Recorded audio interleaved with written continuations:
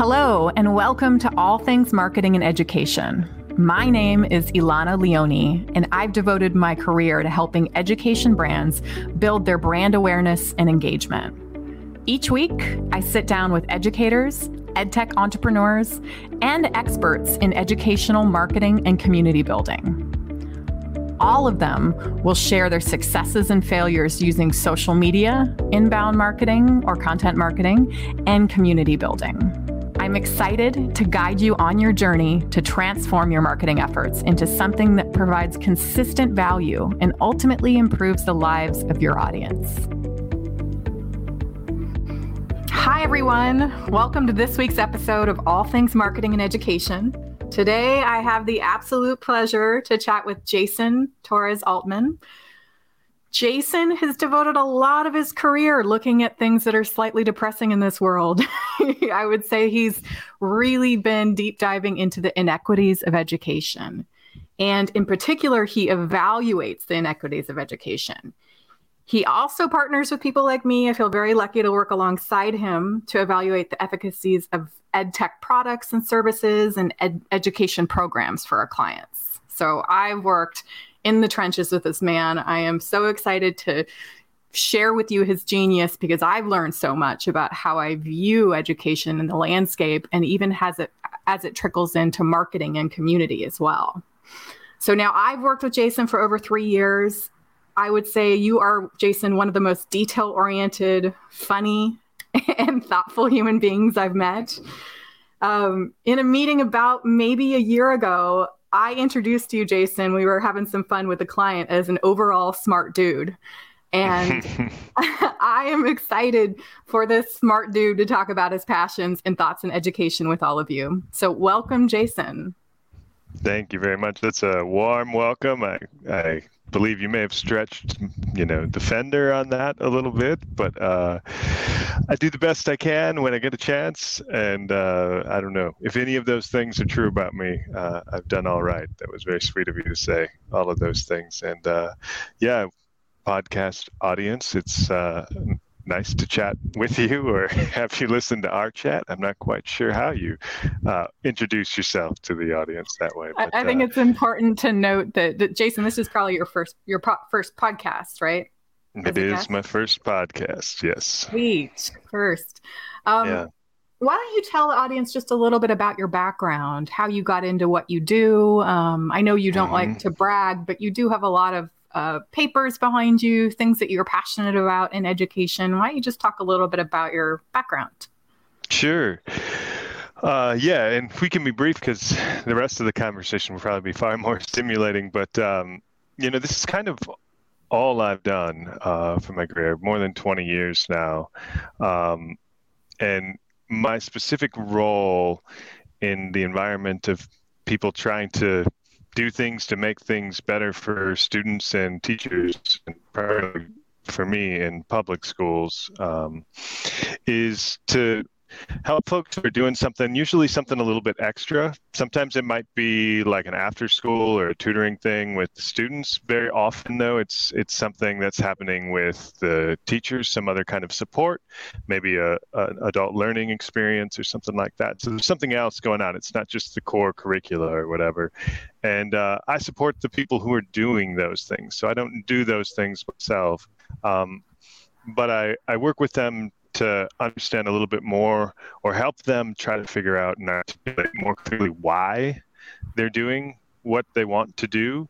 Help them understand what they're maybe doing well, like the process-oriented stuff and things they might want to change or try to do a little bit better. If there's, they call it, in the evaluation realm, like fidelity of implementation. There's always kind of the dream or the picture of how it might look in like a central office. A lot of the folks I support are doing like a statewide program. So by the time you get into the 72nd different district doing something in a state, it might look a little different than the first. So we work with folks to understand that. And then, of course, everybody always wants to know, like, hey, are we making a difference, right? And so an evaluator who's kind of working in this space, which I am, ends up working with some of those outcomes type of data now, like historically, right? And classically, that often was the student achievement data, and maybe specifically data that's coming out of like a state testing environment. And there's another whole podcast you could have a conversation about the merits of that particular data, but it was always there for students between the ages of third grade and eighth grade and once in high school. And it was there for every state, and it was done every year. But clearly we've kind of moved past that, right? And there's other outcomes that folks might be interested. Maybe it's kind of simple, in a school, are the students attending more? Is teacher wellness improved? Is classroom engagement stronger for the average student, right? So we end up working with maybe surveys, interviews, any types of, standardized surveys that have been used before and been found to be, valid and reliable. We actually, along with Alana, we work with a group of teachers, and they have an online community that they are a part of. And we just did like a formal survey. It's one that's used all over the world within communities to measure the strength of that community. So sometimes it is a survey, but it's something that's a little bit more standardized. So yeah, I end up being the one who might be looking at the Excel spreadsheet for a while, trying to prepare the data once we kind of know where the numbers lie in a way that would help the folks that we're working with understand what might be going on, to help lead them to make their own interpretations, provide a little, facilitation and support around trying to actually use the data, which is actually probably the most important part of this job. That you do something, provide support that is in the end actionable, and something can be done differently in the future because you were involved. So that use is a big part of this job. So that's a little bit about what I do. I have worked with folks in so many states. I live in New Orleans. I do have a local client or two, people just doing things in this city.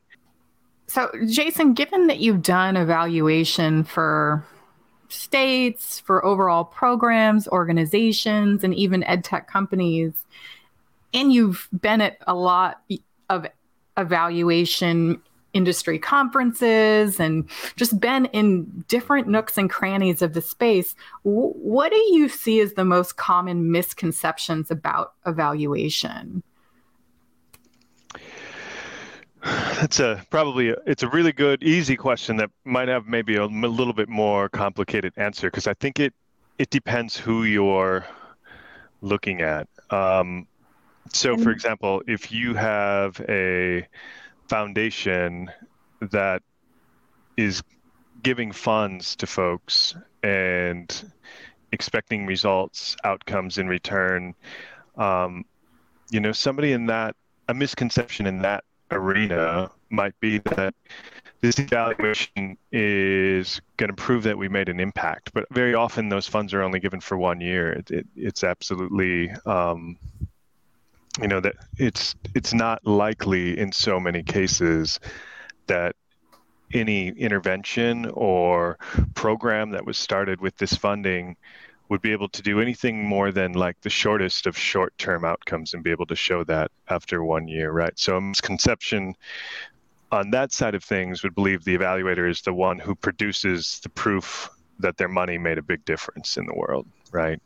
On the programming side, so pretend that you're like a director for a statewide program for a second. Very often, evaluation is something that actually isn't a part of the programming, especially as somebody might get funding for the first time, until they realize it's required about a month before the report is due. So it's not really a misconception, it's that it's underutilized and maybe ignored a little bit. And they miss out on the parts that we talked about earlier, where they could have been really honing in on the why they're doing things, or learning more about the way they're doing things, what's working for who and when, and end up only really wanting to understand from somebody in my position whether or not the thing works, right? But at that point, when you've gotten to that end, there isn't so much that can be done anymore, right?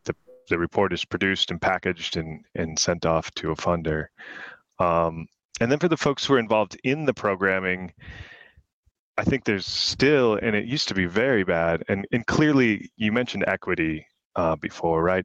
In the spaces in which we provide support, the programs, in all honesty, aren't usually trying to produce more positive outcomes for white men, right? So as an evaluator who is white and male, and maybe, picture yourself in an urban public school setting or something like that, and if there's observations happening or something like that, right? So the misconception that an educator in that case might have is that the evaluator's scary, or that they're trying to do something to them, right? Nobody really wants to be observed. Folks feel like the evaluation is actually of them, of their own teaching, or for a student of their own learning. And so you always, as an evaluator, have to be really careful about how you set that lens and have folks understand that you're looking at a more expansive view of whether or not the program's doing what it's supposed to be doing and what it's doing best. So short question, another long answer, but I think it really does, it just depends where folks are sitting and whatever the thing that's happening in a school might be.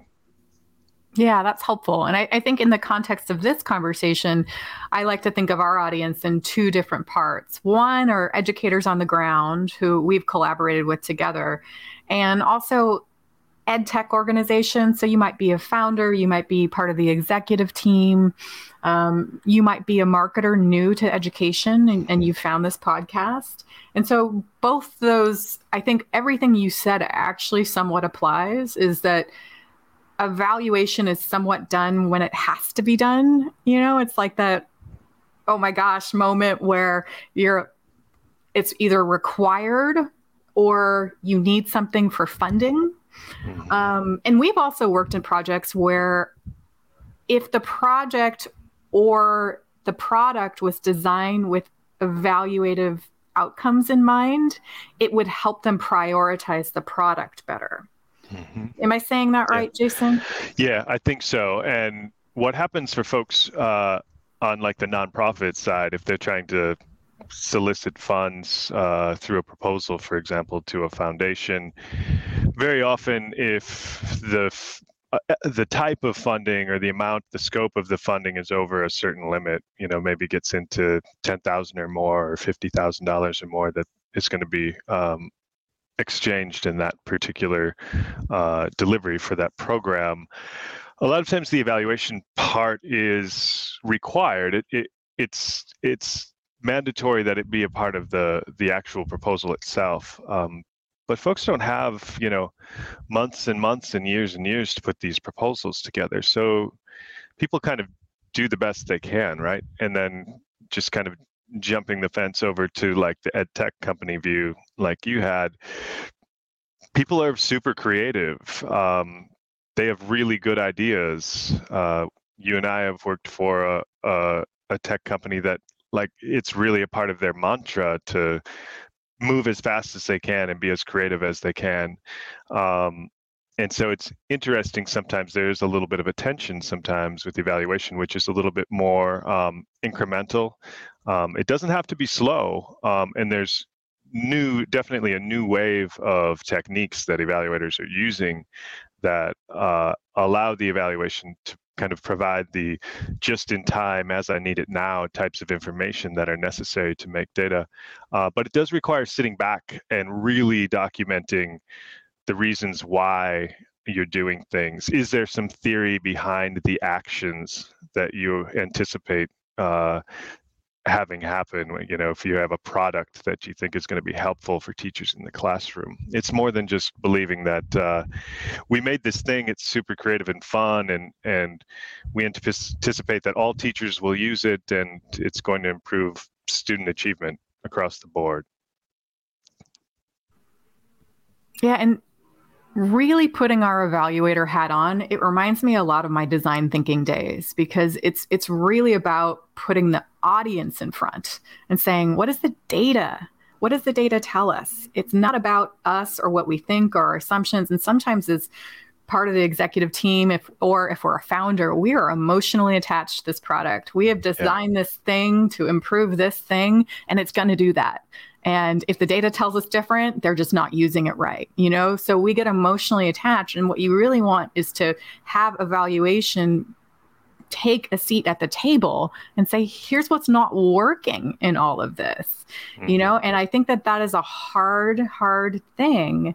But when you talk about theories of action and theories of change, do you want to just tell the audience a little bit about that exercise and how some organizations and companies use that to really hone them back to the why? Like at LCG, we work with people on bringing organizations back to their mission and their why, and having that trail out into communications. But how do you do that into the product and making sure the impact is there? Yeah, well, and that's a hard question for me to probably answer just across the board. But I do want to actually step back, one step back, and mention, you know, you were talking about like how folks, especially folks in leadership positions or who have decision-making authority within whatever entity or organization might be doing the thing that they think is going to help teachers or think is going to help students. They are tied to their ideas. Like, we are emotionally invested. Folks wouldn't do those jobs. You know, folks wouldn't be at the place that they are, especially if you consider the nonprofit sector. These are not like super high paying jobs where people tell you thank you very often, right? So people really believe in what they're invested in. There's actually something with nonprofits, I think it's called founder syndrome, how sometimes it's, you know, someone just actually needs to leave before the program really flourishes.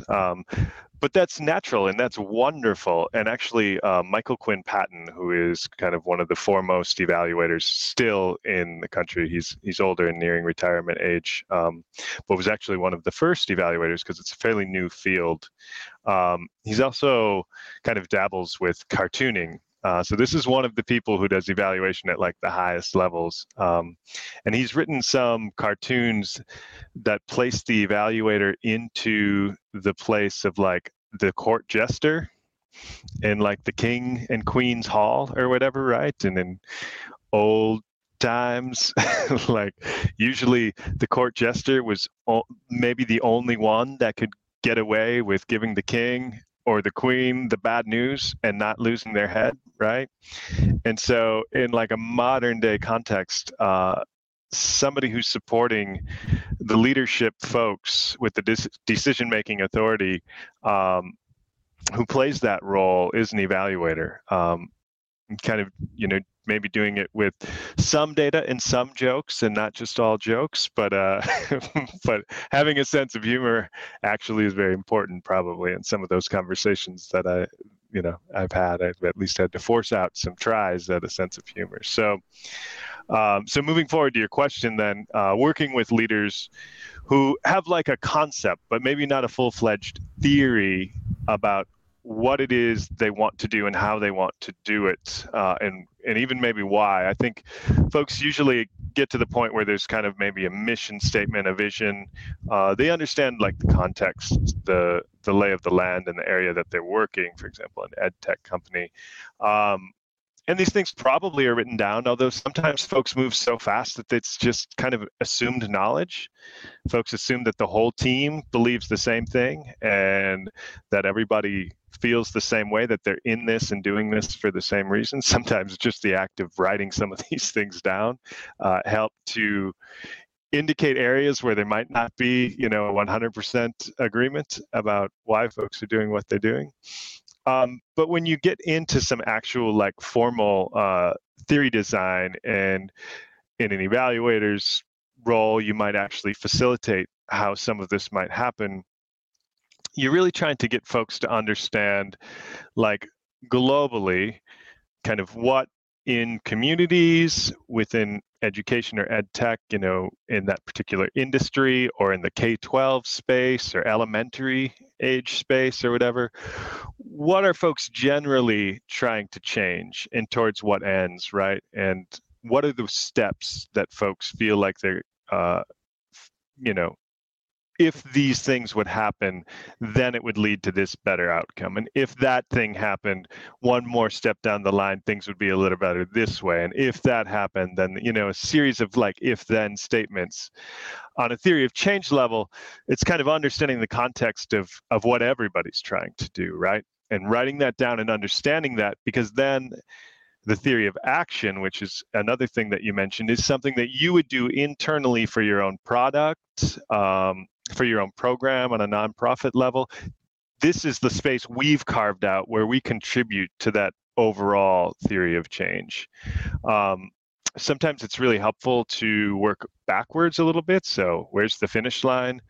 How are we going to know that we're going to be on track to getting to that outcome? What are some of the mileposts that we might know that we've passed? Or where can we anticipate a fork in the road where we're going to have to decide whether we go right or left? Documenting some of these things on your theory of action, which is then going to describe how you intend to carry out your given program or the dissemination of a new tool into the industry or whatever. You carve out your own space, and you definitely, you know, draw consensus among those that you're working with, collaborate on those types of things. At that point, you've gotten really close. You know, you've done 80% of the work to really setting up a good plan for how you're going to track your success, you know, where an evaluation would come in later on. But those theory documents are really the start, right? And in many cases, it's just taking the time to sit around a virtual table, I guess, at this point, and articulate those things, debate the merits of certain ideas with your team, and get them documented. Yeah, in the organization world and the startup world, really in any business I've been a part of, we focus a lot on goals, SMART goals, OKRs, KPIs, add in an acronym, or RACI.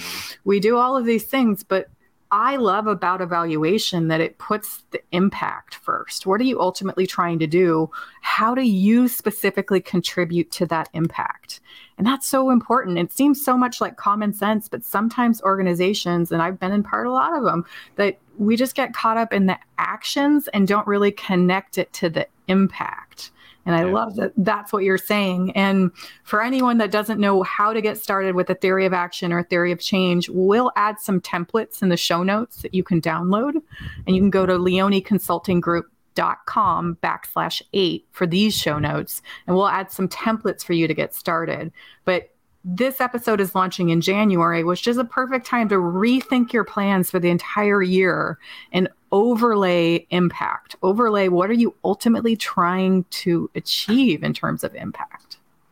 Do you want to add anything to that, Jason, as people start planning for the year as well? No, I mean, it's well said. And these theory documents can help serve as your roadmap too, right? If you only ever know that you're trying to drive from the Bay Area to New Orleans and your destination is New Orleans, but you haven't taken the time to write down that eventually you're going to need to turn from, what would it be, I-5 onto I-10? You could do it in one turn, I think, actually, to get all the way here.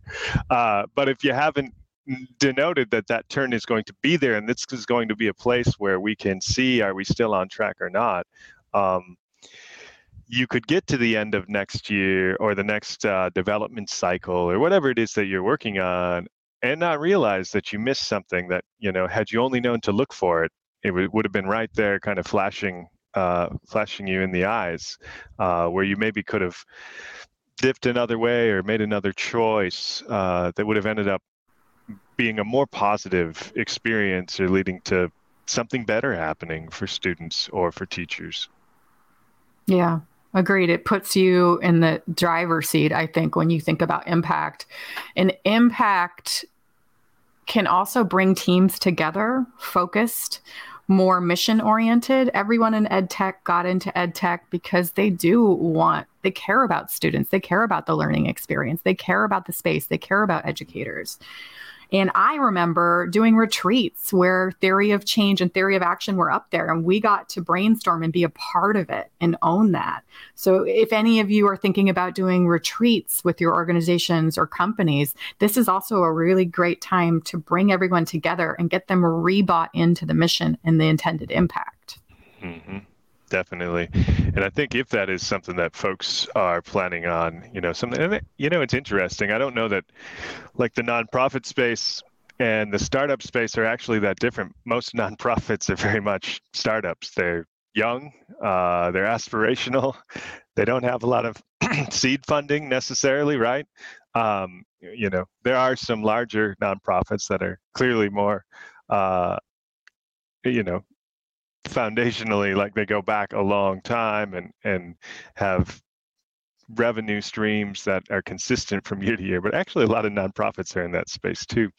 And for any startup or nonprofit who is starting to generate some of these ideas and debate the merits of whether this theory may be practical or maybe off base, the one thing I would encourage folks to do who are working in especially like the public pre-K to 12 space, but I would assume I don't work as much in the higher education industry or with folks in that area, but I would assume it would be the same there.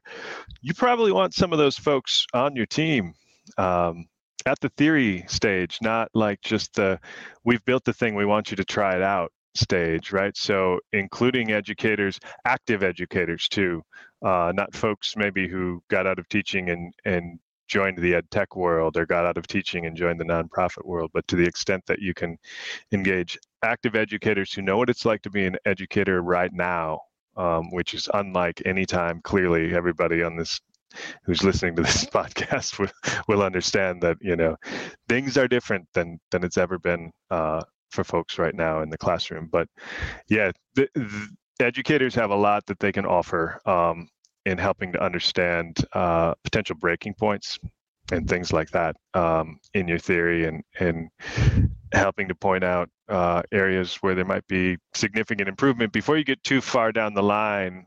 You've decided what all your outcomes and things are going to be, but you go back and there's one fundamental problem. Whatever it is you've created isn't something teachers want to use in their classroom. Like you missed on the theory, Agreed. And if you've listened to any of our other podcast episodes, we talk about bringing educator voice in, working alongside them, but also paying them for their expertise. Yes. So startups have limited budget. You do not skimp on educators. They are experts. And one of the projects Jason and I worked hand in hand with is that the educators were called subject matter experts, SMEs. We brought them in. They had a pivotal role in designing the product, but also testing it and breaking it and giving that feedback without any emotion. It's so important. Jason, when we think about ed tech startups, you said they're a lot like nonprofits. They have limited budget, limited time, capacity, all of these things. We talked a little bit how they can get started in evaluation, where they can start looking at frameworks like theories of action, theories of change. They can throw those into some of their strategic planning. But how do they prioritize the things within evaluation? Are there like little things to dip their toe in if they can't hire someone like you? How do they get started in really knowing their product's making an impact? Do you just like focus groups or surveys or it's kind of like anything else, right? The first step is the hardest. Like the first step out of the door sometimes is the hardest.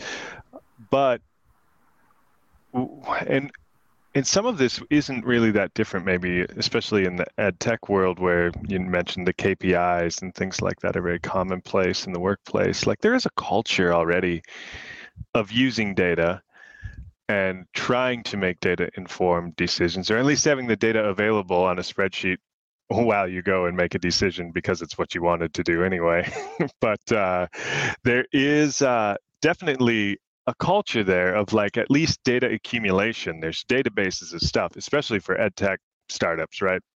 Whatever it is you might be developing, there's actually a lot of data being collected as it's being used and things like that. So like folks are kind of like awash in data, but like the data doesn't actually make the evaluation or something, right? It's kind of just there. It's a metric. It's being measured, but kind of all those theory parts and the background parts, evaluation-wise that we've talked about so far, actually having a plan for your evaluation, what questions are most important for you to answer, who is the person or people who can help you understand the answer to that question best, when is the best time to ask them, like doing those types of things. Most folks haven't probably taken the steps back to do those types of things. So what I would suggest is there is a website called Better Evaluation. And so that would be maybe a quick Google. The Kellogg's Foundation and a couple of other of the larger family foundations in the United States have some pretty significant evaluation resources. That would be a place to just see, as on their giving websites or whatever, right? There's a lot of resources available for folks because they're trying to allow. So in the case of the small nonprofits, they also don't have an evaluator full-time on staff. They don't have a budget to hire a consultant, which is what I am. And so it ends up being the team that does it themselves, which is actually a great way to learn by doing so. So those resources would be good places for folks to go to get started. It's probably helpful to have somebody on your team, no matter how small, and no matter how small the amount of hours or the scope that you can have them devote to this, because we realize people are already busy with what they do 9 to 5 anyway, but having somebody whose responsibility is to kind of be the evaluation voice in the room, to bring the evaluation type questions to the group, to help slow folks down and have them write things down. Having somebody have that role, I think, has been helpful in the work that I've done, both with smaller nonprofits, but also with folks in the ed tech area as well. And sometimes that's the hardest part, probably, is figuring out who that would be and how to carve out their roles and responsibilities so that you can give them a few hours a week or 5 hours a week or something just to get started, so that they can kind of immerse themselves in some of the information that's out there.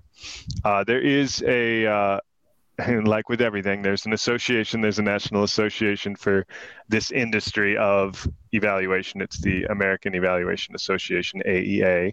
And there are nonstop conferences, a lot of everything's kind of course, like with everything else, moved virtual. So there's a lot of little online webinar types of opportunities and coaching arrangements and things like that folks can get involved in through the professional organization as well. And then there's local chapters. We have one down here, Gulf Coast Evaluation. So there is a local branch in California as well, and in most regions of the United States. So getting involved with folks who are doing this a lot and be a part of their meetings and being a part of their conversations, hearing what they're doing, would be good. Again, if somebody can devote just a small percentage of their time every week or some time every month to be able to be a part of those things, I think would really help folks. Yeah, and I'm thinking about structures of organizations I've worked with in education, and more often than not, it's under the growth area. And growth is kind of an ambiguous term, but in a lot of ed tech, we have head of growth. And what I've seen is sometimes when you want accountability for impact, they say head of growth and impact. And that might mean that they're in charge of marketing, sales, but also have accountability in evaluation of some sort. So that efficacy point of it. But what you said about accountability is really important because it speaks wonders to your organization's commitment to impact and not just revenue. Too, when I see that, and I don't want it to be jargony for the sake of it, of everyone's got a head of impact now. Make sure that you're doing the things Jason is saying and devoting actual hours and aligning it with your KPIs or OKRs or whatever you want to do within an evaluation context. So that's important. Jason, I don't want to forget the educators that are listening, and they're probably slightly Sure. tuning out because we're talking about education organizations, but some of them find it fascinating. But this question is just for them. Is when educators are looking at evaluating products. So these might be teachers on the ground, maybe instructional coaches, so educators within classroom settings, in district settings, but then also education administrators that are looking to purchase products. They are getting pummeled by emails, by calls saying Yeah. that this product will do X and this and teacher retention and all these big things they're trying to connect it to. How do they begin to like evaluate things and know, I look at this study that this is not BS, that it Hmm. truly is solid in terms of its research? I know that's a big Yeah. question, but are there some red Yeah. flags that you can point out? Well, they are definitely being just totally scattershot, torpedoed with this information. Those directors of growth that you talked about are doing an excellent job on their marketing. And so these things are flooding into the inboxes of educators who already have full-time jobs. And so like there is usually not within a building, sometimes maybe at the district level, somebody has some role to do maybe subject specific evaluation of supplemental curricula or online tools or subscriptions or things like that. But a lot of times it would be because of an individual educator's interest in a particular product or subscription or something. I think that's kind of what you're referring to. And I think for those educators, just like it would be for the folks who might be making that tool and like the ed tech space, starting at the end isn't always is there still a good idea, right? What is it that you hope to have be different in your classroom, either for you to save you time or to help you be able to improve the effectiveness of whatever that you're doing for all of the students in your classroom, including maybe students with disabilities or English language learners, or for the students in your classroom, if that's the target. I'm really trying to increase engagement, or I'm really hoping that this helps with time on task or something like that, right? So I think educators need to start with the end in mind, and then knowing what it is that you're trying to do, you can probably send a lot of that information that's coming your way over email kind of to the trash, because it isn't designed to help you do that thing, right? So now you've got a smaller group. Now the issue is with all of these products and things, folks are doing internal work.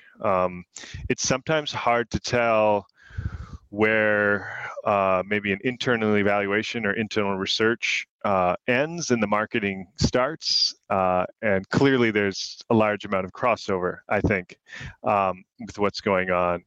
And so I think being, just like folks need to be kind of technologically literate, folks need to be maybe just evaluation literate a little bit as well, and look for warning signs. Do statistics that might be cited, do they seem legitimate? Do they seem plausible? Does it seem too good to be true? Where was the study done? So the methods, is it something that folks even are willing to publish, right? In the information that you have, do you have information about which classrooms or which students were benefiting from whatever this different thing was, the intervention or whatever? Can you see those? Was it a large sample? Was it just 5 people? It's not that it's a problem if it's 5 people either, just the clarity around whether this is kind of a widespread preponderance of evidence, or whether it is more anecdotal at this point. Educators still may want to try it, right? If it's really a good fit and it seems like a good idea. But I think being able to understand the methods behind what's been done. And also, I would imagine, and I'm not an educator myself, but I would imagine you also get emails about very new tools, and there's not much behind them, right? There hasn't really been much study of impacts and things like that. And in that case, I think it's clearly still might be a great idea to be maybe part of a pilot program or something where you're one of the ones helping to collect the data to really perfect and fine tune this tool. But knowing that going in would be really important, right? Versus a teacher who may be thinking they're using the same tool, but that it's been tested, valid, reliable, gold standard type research. There was a control group and an intervention group, and that these things had happened and that there's proof that it worked. Well, thank you, Jason, for your time. I know we could talk about this a lot, and we didn't even get to the heart of your work with inequities, and we can get into even more evaluation methods and strategies down the road. So maybe we'll have you back next year. But for all of you listening, I want this to be your call, and think about your organization and think, can you map what you're doing, all the things you're doing in terms of your planning for 2022 to your actual intended impact? Does your entire organization know that? Do you have something mapped that they can reference? And do you know how to evaluate certain things like Jason is talking about, getting up to speed with certain lingos, methodologies, and be able to formulate, how do we begin to measure this, even on a lightweight scale? So ask yourself those questions. I think this is a good wake-up call, and it's a great time of year as you start thinking about, you have the entire year to make a difference and map what you're doing to actual intended output and impact in the industry of education. And I can't imagine a better industry to make an impact right now. So Jason, I would just want to thank you for your time. Of course. You read a lot, you do a lot out there. I am wondering if beyond this talk of inspiration, what keeps you going? What keeps you inspired when you're feeling like you need a little pick-me-up? So we ask this of all of our guests, and maybe it's going for a run, because I know you like to run. Maybe it's some books or some podcasts. Are there some things that inspire you in your day-to-day? You can listen to a podcast while you run, which is nice. Reading a book while running, I haven't had much success with so far. But honestly, all those things help with it. I could still just do any job, right? Of course, I would need to acquire the job. I'm not saying anybody would be willing to hire me, but the reason I feel like I can continue to do like the specific role that I might play in the whole universe that is public pre-K-12, the provision of a free and fair education space for all students, is that there are millions of teachers out there just giving of themselves, like far more than anyone should ever ask, every day, getting hardly any chance at all to recharge their batteries. And they need to have the tools that, like the very best tools they could possibly have. They need to have access to them to use with their students, so that they can go home at the end of the day feeling like they made the biggest difference in the lives of those students that they could. And I'm able to play a small role in that. And my job is so much easier than being able having to do any of that, right? I'm so privileged to be able to have this role. So like remembering who I'm doing the work for as I'm staring at the spreadsheet for the 17th hour in a row or whatever, right? Really keeps me charged up and fired up about whatever my small role might be in trying to make things just a little bit better. And I definitely don't make any mistakes about exactly how small that role is, and I know exactly the scope of it. But at the same time, if there was no evaluation happening, we would be awash with a whole bunch of great ideas, but would have no idea which ones actually were eventually going to make a difference for teachers and students. Wow, really well said. Jason, thank you so much for taking time. If people want to keep in touch with you, learn alongside you, what's the best way for them to get a hold of you? Yeah, well, that's the hard thing with me because I don't use social media. So I am a member of the Terra Luna Collaborative, which is a cooperative of evaluators.